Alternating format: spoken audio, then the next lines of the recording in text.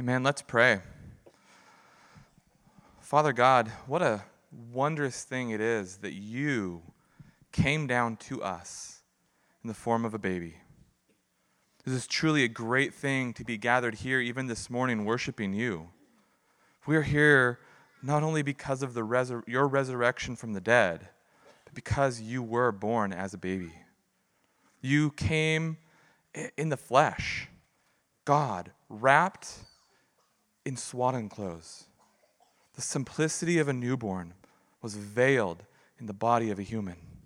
You condescended to us so that we one day might go to you. It is on this great day that we not only get to look back at your birth individually, but as a body, as a church. Father God, we are so grateful that you have called us to yourself and that we are able to gather together. And as we wait for the day that you come back, you are gracious and clearly showing us how we can worship you. We are grateful, Lord, that we can gather here this morning along with not just the people around us, but the millions of other believers who have already worshiped you this morning. While the world celebrates something that they do not understand, we are grateful that you have brought us from death to life. Our hearts, Lord, desire naturally the ease and comfort of this world. It would have been so easy to stay home this morning. Lord, we confess our innate desire for that ease and comfort. Lord, continue to cause us to be willing to give up the things of this world for your sake. Lord, we also thank you that we are not alone in this world. We thank you for other like-minded Christians who have gathered today in honor of you and in honor of Christmas, of your birth. Lord, your faithfulness is evident in the life of your church around the world and will be evident even here this morning as your word is opened. And so we pray that our hearts would be quickened and made alive by your word as it is preached. Amen. Amen. You can have a seat and you can open up to Luke chapter 2, starting in verse 22. Luke chapter 2, starting in verse 22.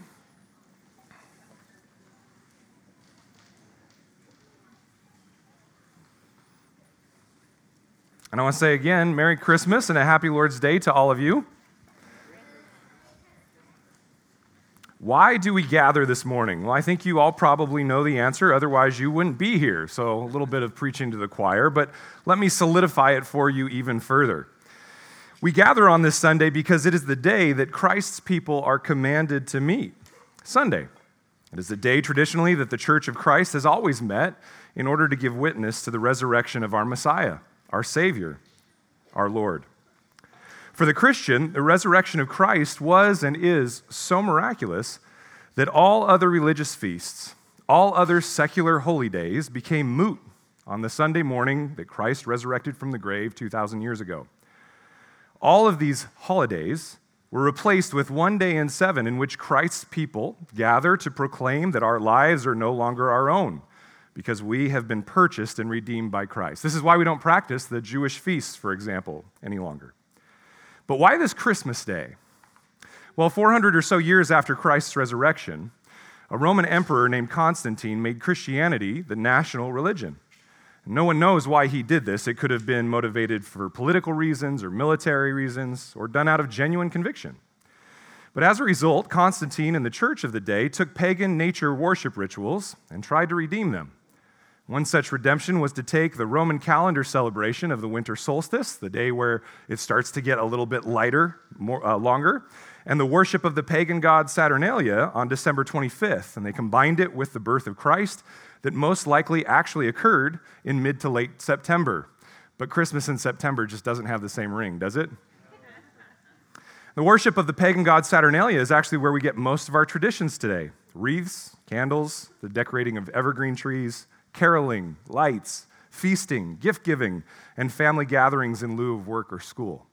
Now, if that puts a damper on it for you, it's okay, because this mixture with pagan and secular ideals, it was tried to be redeemed by the church. The church tried to take those religious rituals and traditions and redeem them. But the problem is that if we're not careful, this mixture with these pagan ideas and the secular ideals can become, it can come quite easily at this time of year, this syncretism that we talked about as a church a couple of Sundays ago. It can come to us unless we are purposeful in our worship of Christ. Now, it becomes very easy to think we are worshiping Christ at Christmas when, in fact, he is nowhere to be found in our celebrations. It takes great focus and purpose and intentionality to take this day and make it a holy day and to keep its traditions redeemed and centered on Christ. And so I'm so thankful, personally, as a Christian, that we get a chance this morning to pause in the midst of all the trappings of the holiday to be reminded of what we, as disciples of Jesus Christ, are celebrating when we say the phrase, Merry Christmas, to one another. The word merry means to wish feelings of excitement and enjoyment and gladness to one another. And the cause of this excitement is not because of presents, not because of wreaths, not because of any of the food. These are exciting things, yes, but they're not the core reason. The reason for this excitement is because of the Mass of Christ, Christmas. Now, for us as Protestants, we hesitate on this because we think, Mass, wait a minute, isn't that a Catholic thing? Well, yes, it is, but the word here is most likely not pointing to the Catholic Mass. It could mean a couple of other things. It could come from the Latin word missa, which means something that is sent, Christ sent to us. Or it could come from the Hebrew missa, which refers to the unleavened bread we use in communion. Now, I love both of these ideas because at Christmas, our Christ, which means our anointed King and Savior, he was sent to us as a baby, born to a virgin, and he was birthed in a little town known as Bethlehem in the Hebrew, Bethlehem, which means house of bread, so that he might be the unleavened, sinless bread from heaven, given to us by the Father that we might partake of him and be satisfied forever. Merry Christmas. Either way, Christ must be at the center of our Merry Christmas. Amen? And this morning, as we look at the inspired Word of God together, may we be those who can look through all the trappings of the holiday and instead see our salvation clearly as we focus on Christ. And as we see our salvation clearly, we will see Christmas more clearly as well. So to do so on this Lord's Day, let's turn our eyes to Luke chapter 2. Luke chapter 2. And we're going to cover verses 22 through 35. And we're going to follow in the steps of a wonderful man named Simeon as he focused on the newborn child that was sent to take away the sins of creation. And if you're wondering why I would choose this text on Christmas morning, I want you to recognize that most likely it comes in between the birth of Christ that we just read in our earlier reading and the visitation of the three wise men that's about 2 years into Jesus' life. Did you guys know that? The wise men come 2 years into Jesus' life, not at his birth. And so this is more of a Christian text, in my opinion, than even the wise men because it happens very soon after the birth of Jesus. So let's go ahead and read it, starting in verse 22 of Luke chapter 2. When the time came for their purification, according to the law of Moses, they, Mary, Joseph, brought him, Jesus, up to Jerusalem to present him to the Lord. As it is written in the law of the Lord, every male who first opens the womb shall be called holy to the Lord, and to offer a sacrifice according to what is said in the law of the Lord, a pair of turtle doves or 2 young pigeons. Now there was a man in Jerusalem whose name was Simeon, and this man was righteous and devout, waiting for the consolation of Israel, and the Holy Spirit was upon him. And it had been revealed to him by the Holy Spirit that he would not see death before he had seen the Lord's Christ. And he came in the Spirit into the temple. And when the parents brought in the child Jesus to do for him according to the custom of the law, Simeon took him up in his arms and blessed God and said, Lord, now you are letting your servant depart in peace, according to your word. For my eyes have seen your salvation, that you have prepared in the presence of all peoples, a light for revelation to the Gentiles and for glory to your people Israel. And his father and his mother marveled at what was said about him.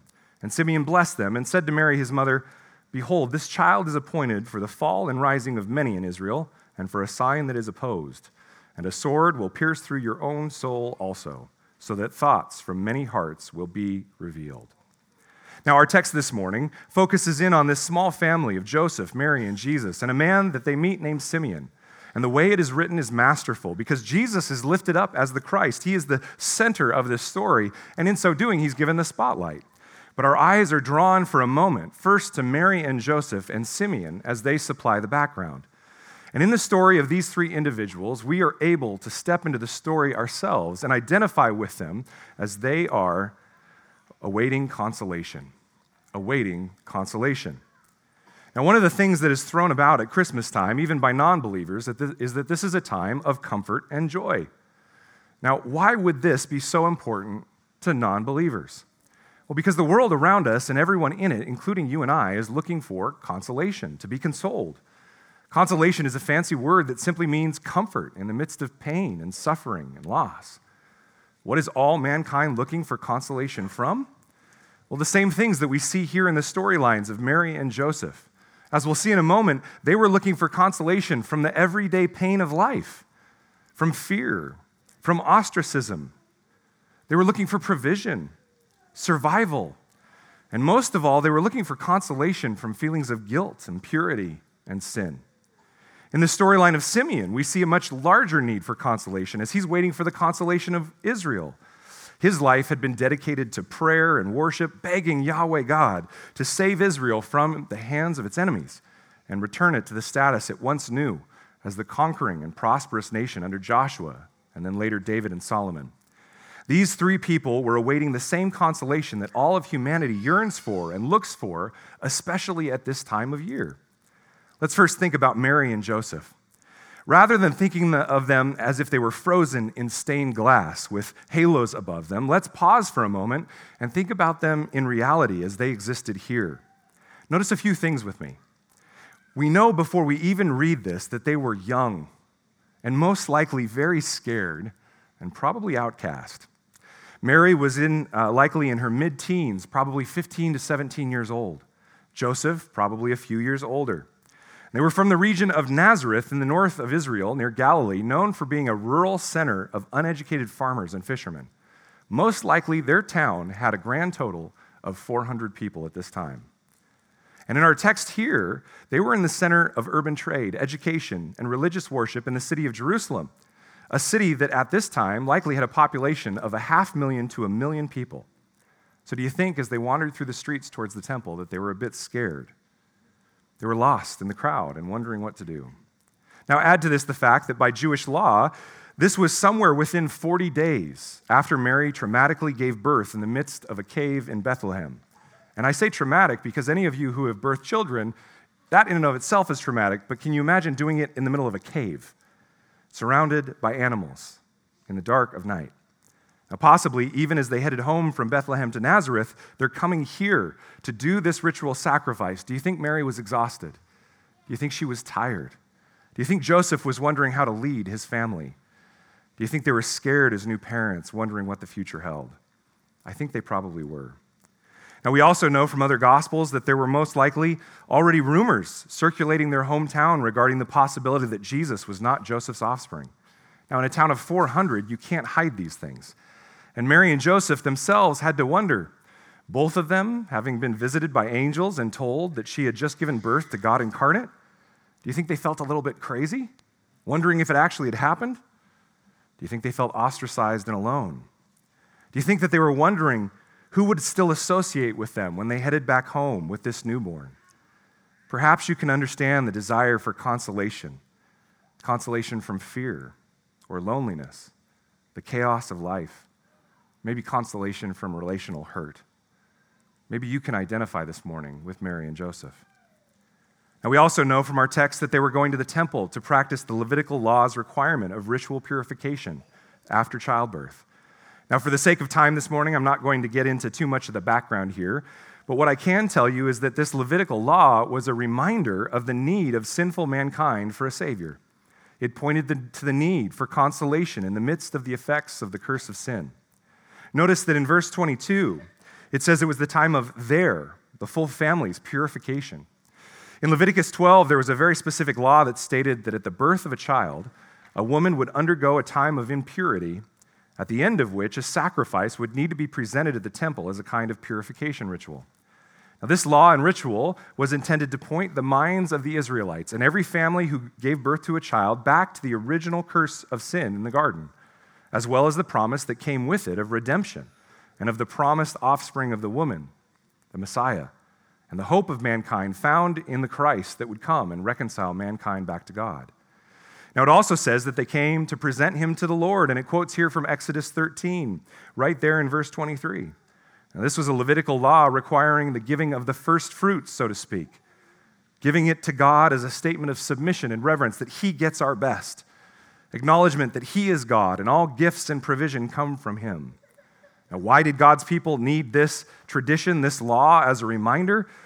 Well, because we all, dear friends, like our first mother and father, Adam and Eve, believe that we can be like God or above God, and we can make idols in our image, the image of the created things, forgetting to acknowledge and serve the Creator instead.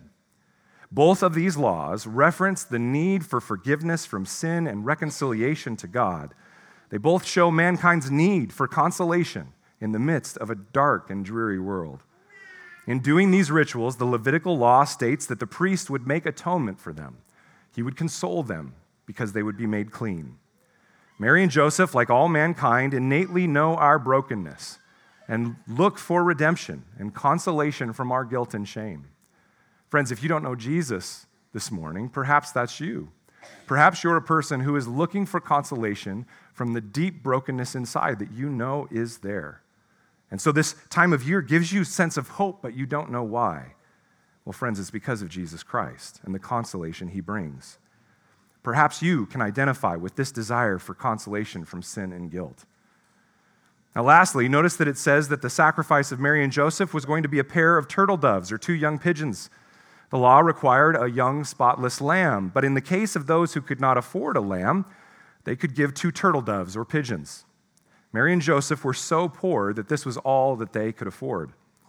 Perhaps at this time of year, you can identify with this need for consolation from the feeling of simply scraping by, especially as the gifts are under the tree.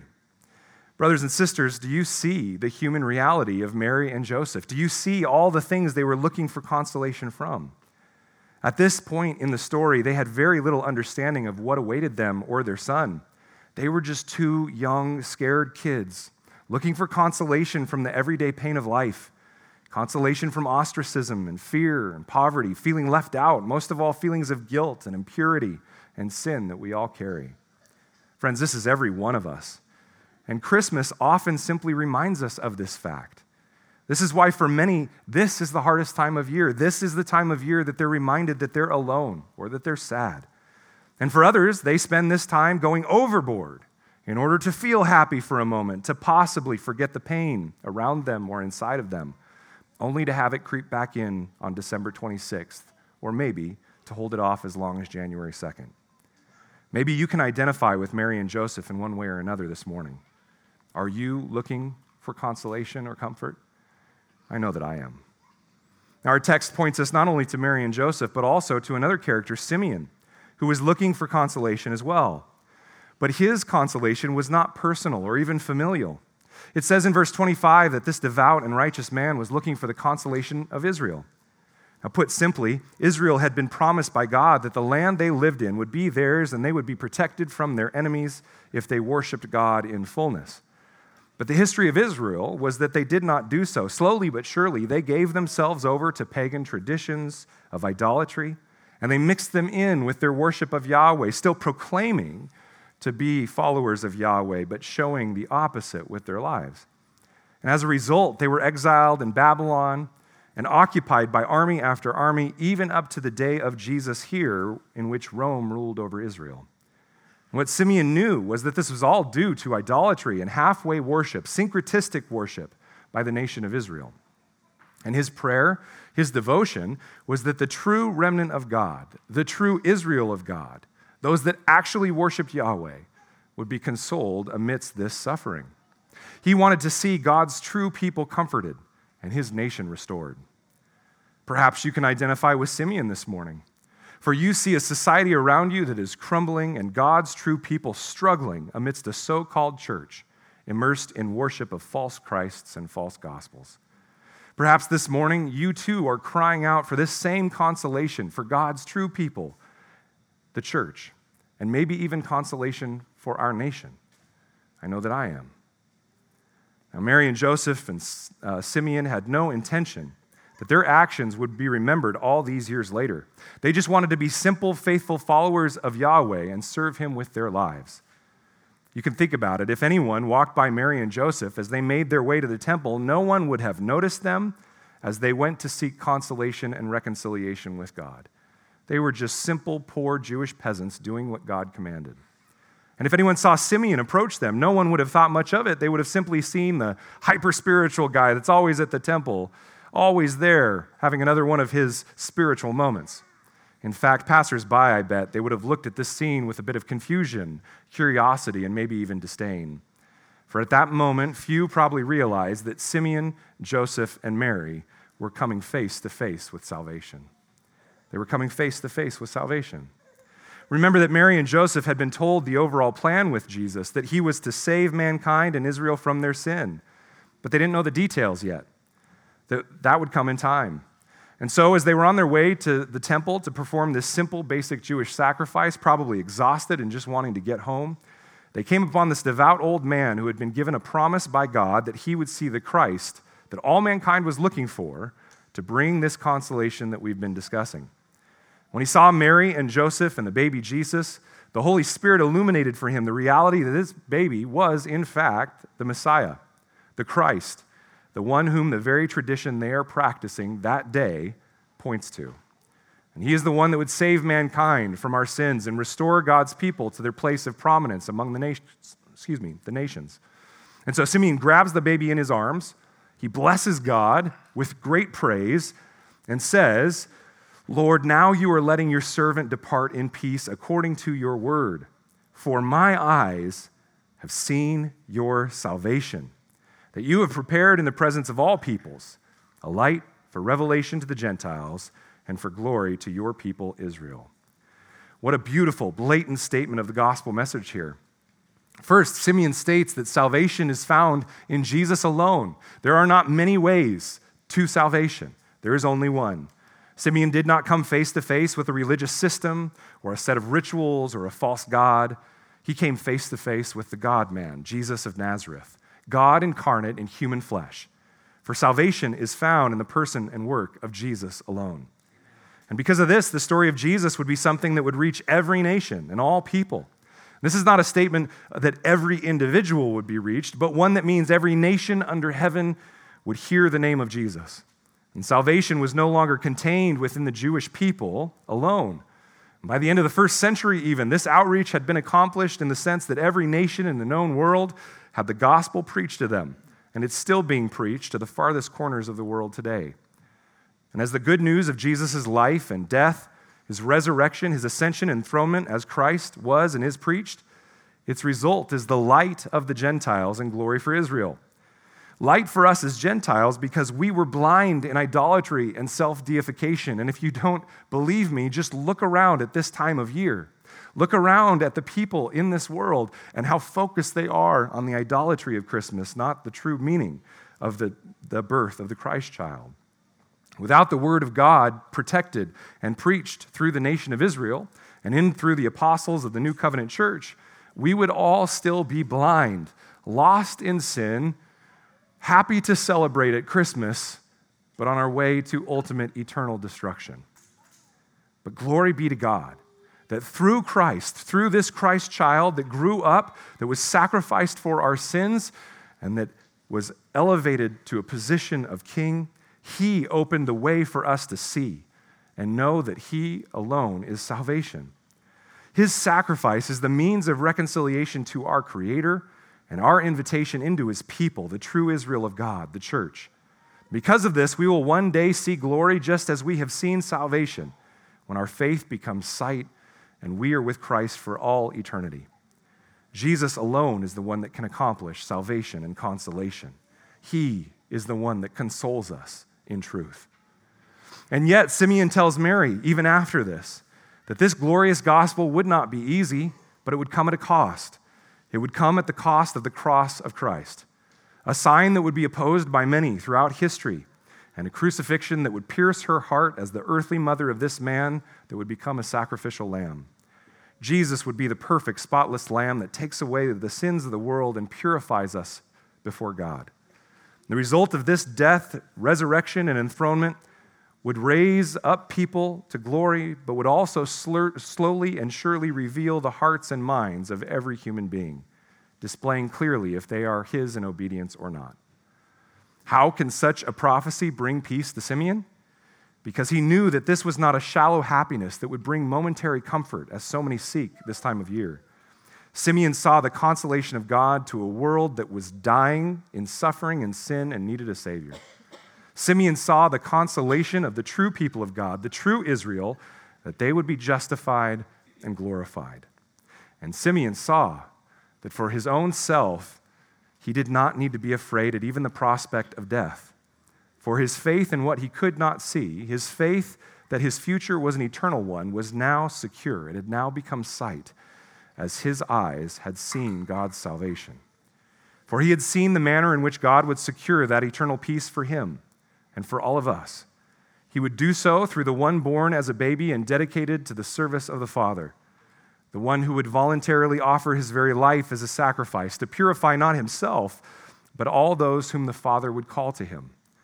Brothers and sisters, it is this good news, this gospel, that brings us peace and joy on this holiday. Amen? This holy day in which Christ was sent to save us from our sin, to forgive us of all of our sin. And so I give you the answer to the earlier question I raised. Why do we assemble on this Christmas day? Because Christmas reminds us of the good news of the Christ sent to bring us peace. This is why we gather. I opened my email the other day, and one of the retailers that sends me junk mail sent me a message whose subject line was, "Joy is here." It was about a pair of pants. We were at the grocery store the other day, and we grabbed a box off the shelf, and I got so excited because it says, "Joy is here." It was a box of crackers. Brothers and sisters, much of the world around us today will have a momentary happiness that comes from eating a cracker or getting a new pair of pants. It will come over them today because of our innate greed, our innate desire for hedonism, our earthly hunger and thirst, and even our desire for companionship will be temporarily satisfied as we overlook one another's faults for an evening, just until the political discussion comes up at the dinner table. But as the wrapping paper is cleaned up and the food digests and this day comes to a close, each of those who do not follow Christ will be looking for the next high that comes at New Year's, only for joy on that day to escape them as well. But friends, for you and I, for those in this room that know Christ and follow Christ, that have been called to him, we know that love, joy, and peace are only ours because of the good news of Jesus Christ. If you do not know him today, please come talk to one of us as pastors. Talk with the people that brought you here about what it is to follow Jesus, because love, joy, and peace can only truly come from him. These tangible, weighty truths come to those who are Christ because we have come face to face with salvation just as Simeon did. In each of our testimonies, we have encountered Christ through the Holy Spirit as he came to us in his word, preached, and his people empowered in love. And so for us on this day, all the traditions, they mean a little bit more. The lights remind us of the light of the gospel that awakened us from our sinful sleep. Amen? The gifts remind us of the ultimate gift of heaven. The fellowship and the family remind us that we have been made a part of an eternal family in the true people of God. Amen? And the food and drink remind us of the one who is the bread and the water of life sent to us to reconcile us to the Father. Amen? This morning, may the Lord grant us the ability to see through the mixture and pagan revelry that surrounds us so that we might see our salvation clearly, so that we might see the Mass of Christ more clearly. Christ sent to us as the unleavened bread meant to satisfy us and console us for all time. Salvation and therefore consolation comes from Jesus Christ alone. In him alone do we find our peace and joy and salvation. And so we declare by our very lives as his people this morning, by the fact that we have gathered here as his people in a preview of heaven, we have declared that he is God and he is worthy of our praise above all else. Amen? He is worthy every day, every Sunday, but especially on this Sunday where we glory in the good news of the Christ sent as a child to take away our sins and to give us everlasting life with him. Let's now proclaim and remember this truth as we pray and come to the Lord's table together.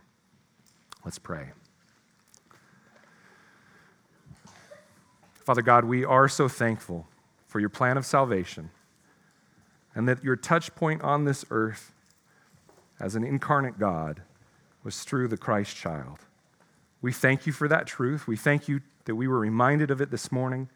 We thank you, Lord, for the faithfulness of Mary and Joseph, of Simeon, and especially of Christ, that grew into a man who was obedient in all ways, who died voluntarily to fulfill your plan of salvation, to give reconciliation to us so that we might come to you in faith. And so we just thank you this morning. We thank you for everything you have done for us in spite of our faithlessness.